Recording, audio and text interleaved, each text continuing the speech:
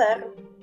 Welcome to the Indonesia Saga with V, a podcast talking crap about Indonesia from facts, culture, funny stories, news, travel tips, or just things. Created and produced by Indonesia from Indonesia, just for you, wherever you are. My name is V. This is episode 22. Who owns Indonesia? You know, I'm just gonna make this episode very quick, but try my best to not make it look like only complaining.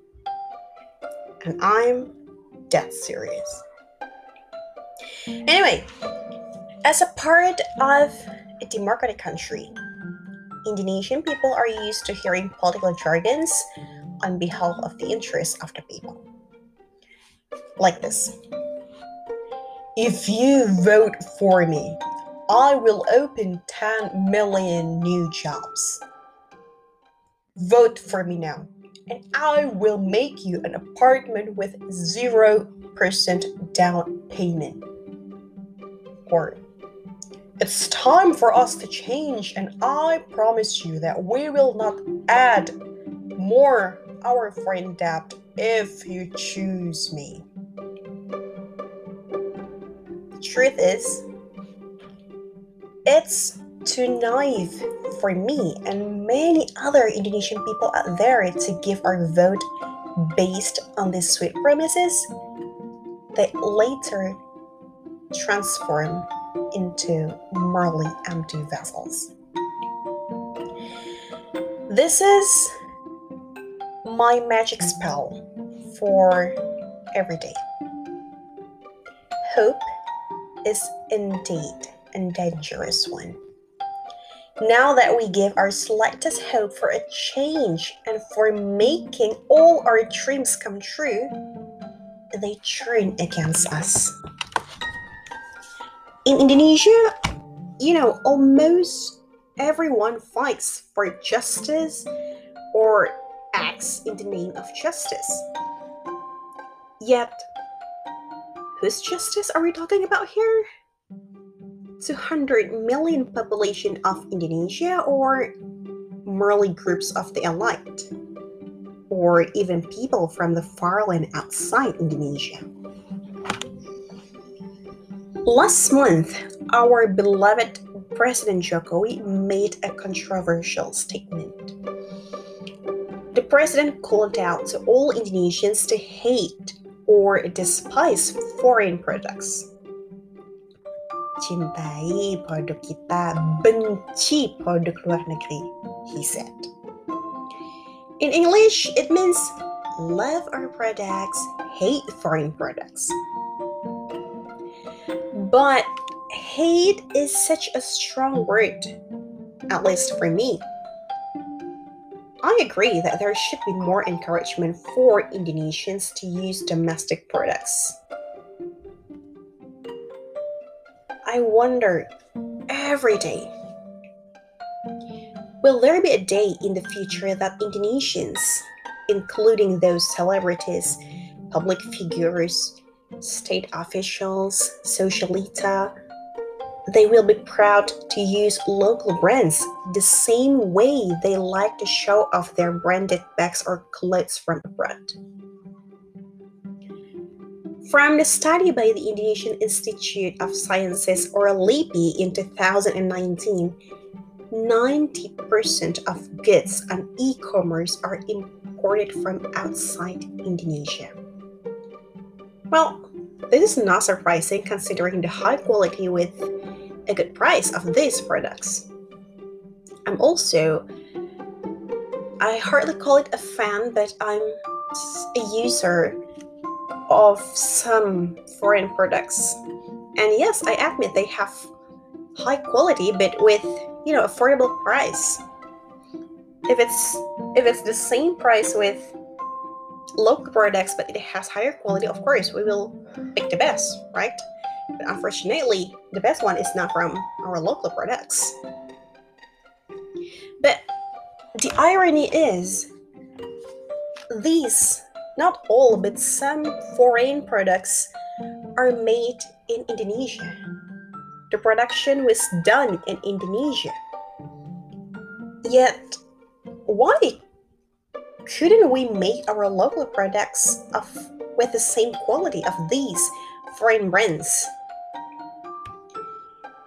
Okay, so the government wants us to hate foreign goods and switch to local products.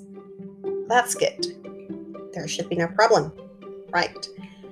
At the same time, we help the micro, small, and medium enterprises, or UMKM, don't we? So, Indonesian people, you have to be ready, as the government will officially launch the regulation to limit the sales of foreign products on e-commerce. Some may be worried, some may be relieved. I know, it's a mixed feeling, I think. And I should start looking for local cosmetics brand then from now on. But with that going on the other side, the henchmen of Jokowi don't hesitate to continue the tradition of importing. Yeah, our ministers love to import almost everything. That's the fate of Indonesia, you know. Say to be an agricultural country, but in the end, we have to import to make our ends meet. The government will import 1 ton of rice, not to mention salt and sugar or other commodities on the import list. Well, if I can use a strong word like Mr. Jokowi did, perhaps I would like to call this hypocrisy. Is that right? Often, we were given a policy that actually cannot solve the grassroots problem. We don't have enough equipment or technology to grow lobster larvae, so the government allows companies to export it rather than educating our fishermen and help to provide the necessary equipment. In short, Indonesia tends to seek a shortcut and does not invest in the future. That is one. I don't want to say this, and trust me that I am not against any race. Yet, while the entry of many foreigners is tied knot, Chinese workers can come and go from different ports in Indonesia. And they sometimes come in a big number of groups. You know how Chinese groups are alike, right? Again, I'm not against any race. It's not about race, it's not about nationality, it's just about exception, we can say that. Last January, for instance, in the midst of travel restrictions for all foreign nationals around the world, 153 Chinese nationals entered Indonesia through Jakarta. And that was not the first time. In July 2020, 500 Chinese workers came to Southeast Sulawesi again in the midst of COVID travel restrictions. Is it merely our prejudice or what? Despite all, the question of the ownership of Indonesia may be on the matter of the new job bill, Omnibus Law.